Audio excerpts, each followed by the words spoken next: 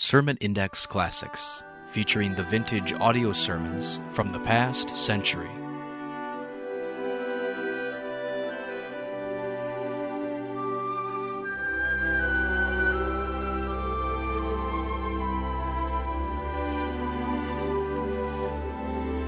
Welcome again to Sermon Index, and today's program featuring some of the best sermons preached in the last century.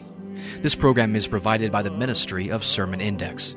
For more messages, log on to our website, www.sermonindex.com. Now, here's today's program.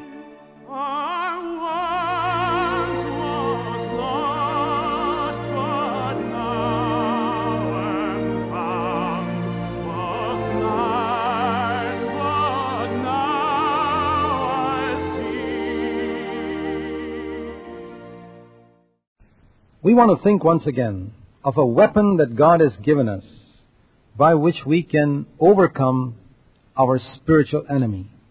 And that is the weapon of His Word.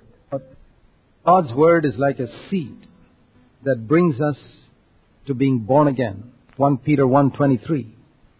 We also saw in 1 Peter chapter 2, the early verses, of how God's Word is like milk that helps us to grow. God's Word changes us. We also see in Ephesians and chapter 6 that God's Word is like a sword, the sword of the Spirit with which we can fight against Satan. Ephesians 6 and verse 17, the sword of the Spirit, which is the Word of God. It's a wonderful weapon God has given us to resist the attacks of Satan.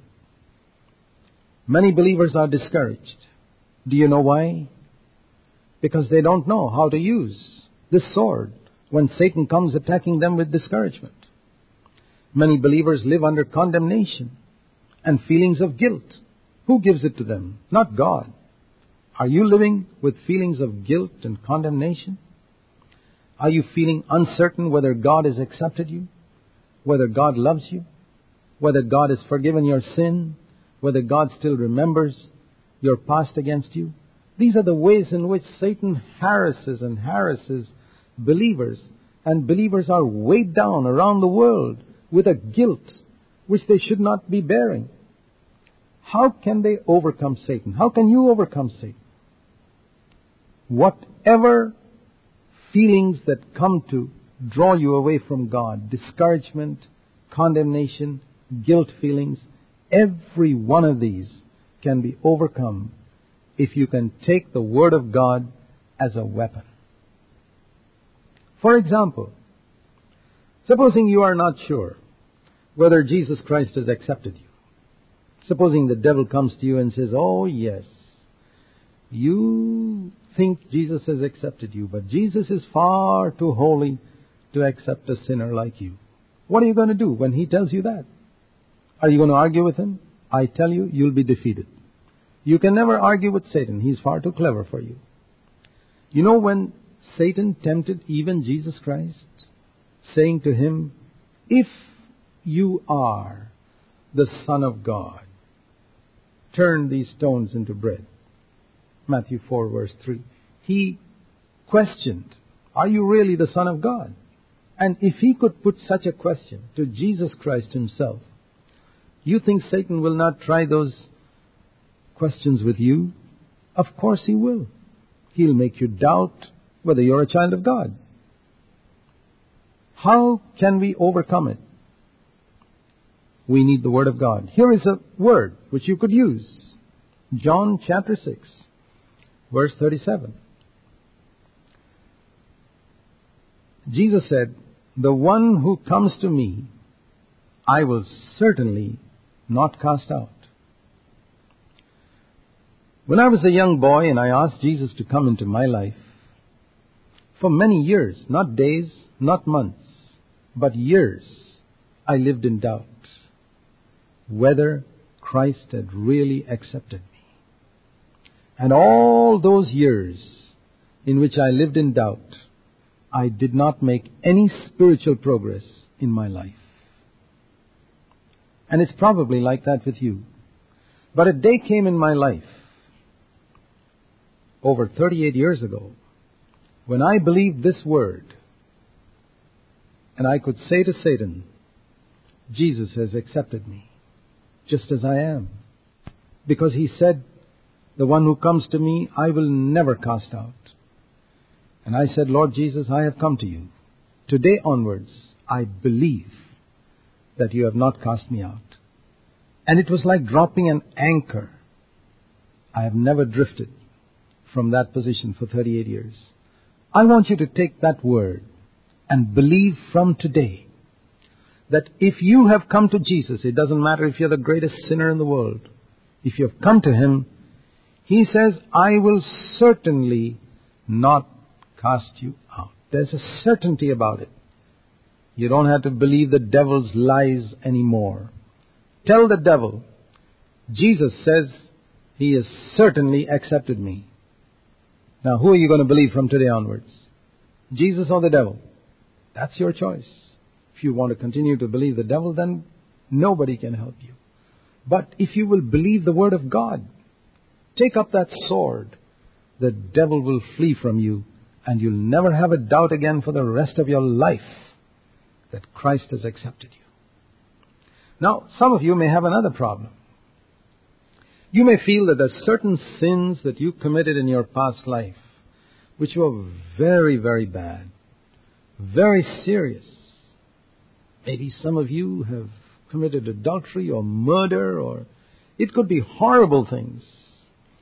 And you may feel, well, some of the less serious sins God has forgiven you, but some of those horrible, wicked things which nobody knows but you,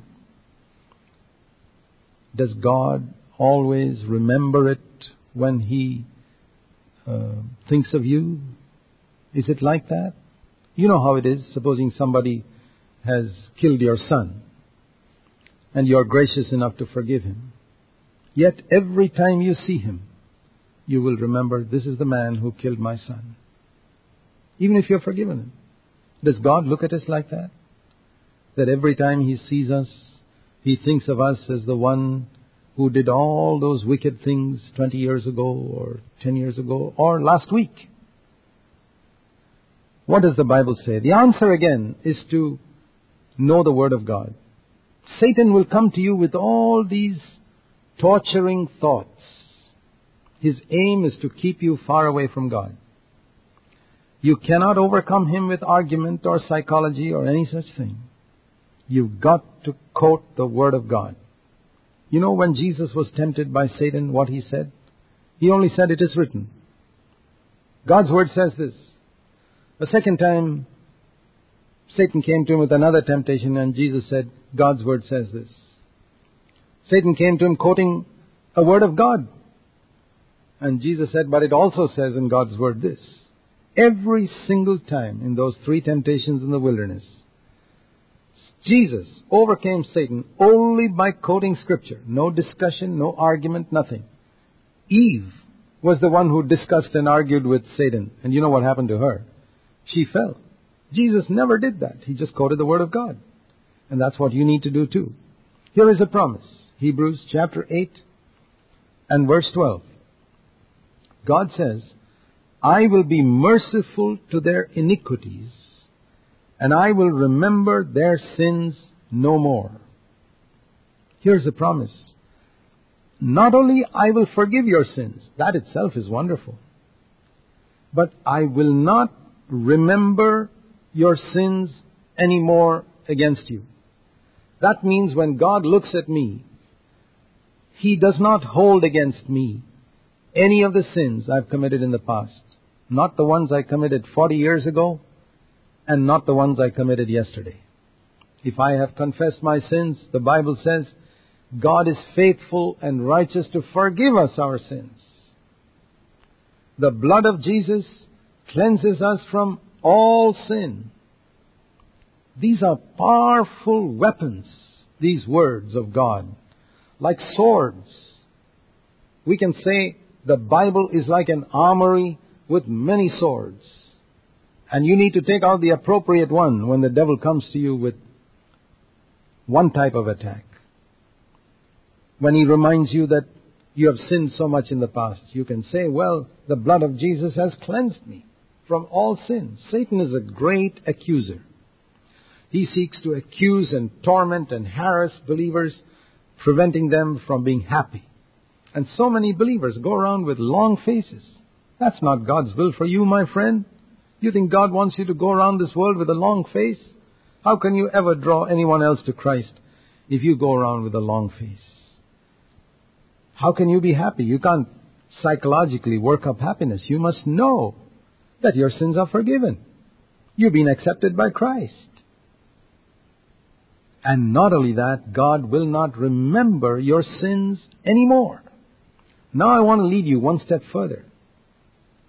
It's not only that God forgives our sin. It's not only that He does not remember our sins anymore.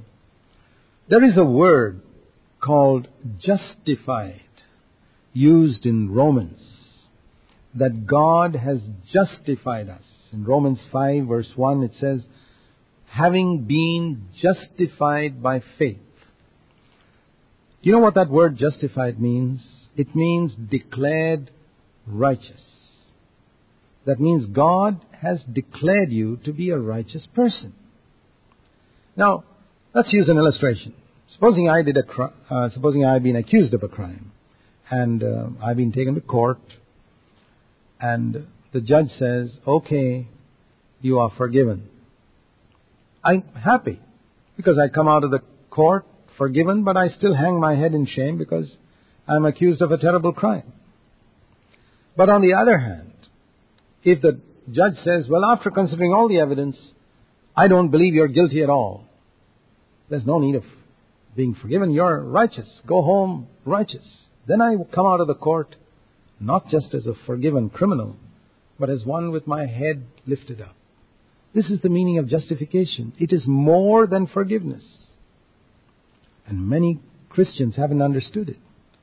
God not only forgives, He justifies. He declares me righteous. In other words, He clothes me with the righteousness of Christ. He puts the goodness of Christ over me as my dress. Can you think of it? The goodness of Christ clothing you. How do you look when you are clothed with the goodness of Christ? I'll tell you, perfect. Do you believe it? Oh, that's where the problem lies. You don't believe it. Then it'll never be true. It says justified by faith. Do you believe God puts the goodness of Christ over you? Thank Him for it. And resist Satan with this weapon of the Word of God. Say, I have been accepted by Christ. Say it right now. I've been accepted. I've been forgiven. God does not remember my past against me anymore. I have been justified. I am a righteous person, clothed with the goodness of Christ over my life. I'm just as precious to God as Jesus Himself is. These are the weapons with which Satan will flee from us. Our prayer is that you have been blessed and encouraged by this sermon. To download full sermons, go to our website, www.sermonindex.com. You can contact us through the website, and please share a testimony of how this sermon has ministered to you.